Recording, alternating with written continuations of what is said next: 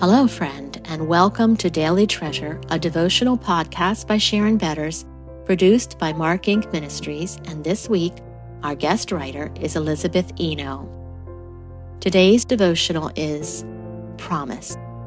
Today's treasure: for all the promises of God find their yes in Him. That is why it is through Him that we utter our Amen to God for His glory. 2 Corinthians 1:20. My mom arrived just a few moments after the intense labor and miscarriage of our daughter. She had been on the phone with my husband Jason for the past hour or so, trying to help him know how to help me as she made her way to the hospital.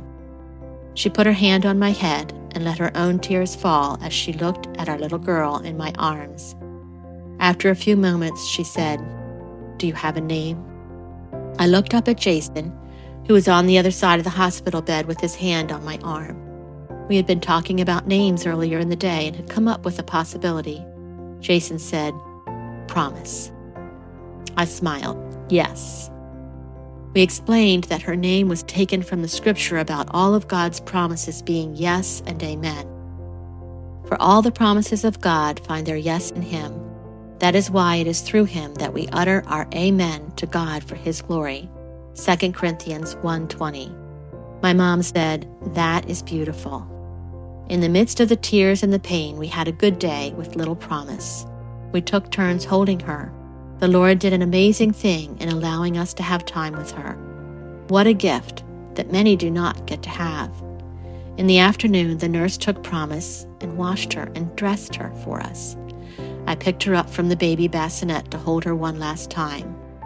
Although she had died maybe a week or more before birth, she had been warm when she first came into the world, and she had the appearance of a sleeping baby. But now she was changing. Death was very present. We took some more pictures, and I read her some letters that I had written to her while I was pregnant, and we kissed her goodbye. After we left the hospital, Jason and I drove to a funeral home and to 2 cemeteries to see where Promise could be buried. As I looked up the addresses, silent tears welled up inside me, and I said to Jason, "We should be leaving the hospital with our baby, and I should not be looking up directions to a cemetery." Yet, God was with us through a path that He had designed for us.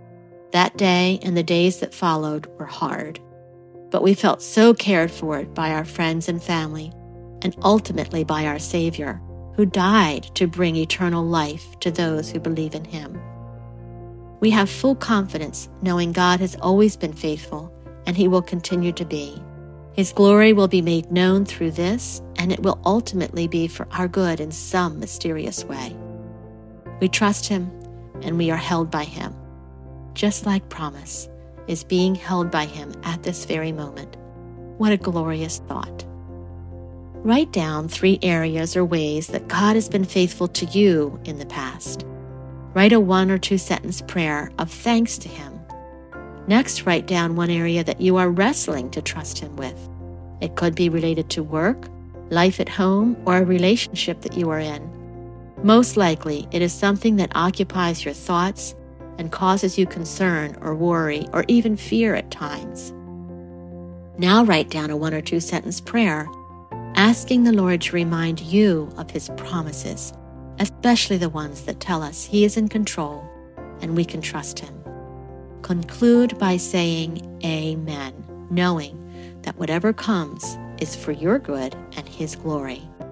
Friends, thanks so much for joining us as we are encouraged by Elizabeth Eno in this week's devotionals, part of our series for A Broken Hallelujah.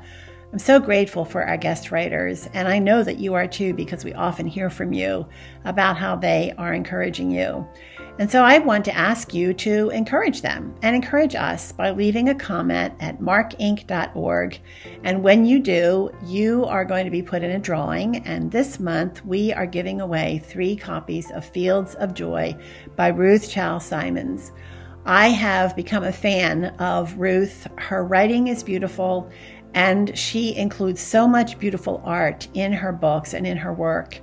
She says that God's Word leaves a legacy of joy as we live by it, build upon it, and let it transform our minds and shape our hearts. And we would just love to send this book to the three of you. So make sure that you leave a comment at markinc.org, and we will put you in a drawing for this beautiful book. Thanks so much for joining us, and I look forward to being with you tomorrow.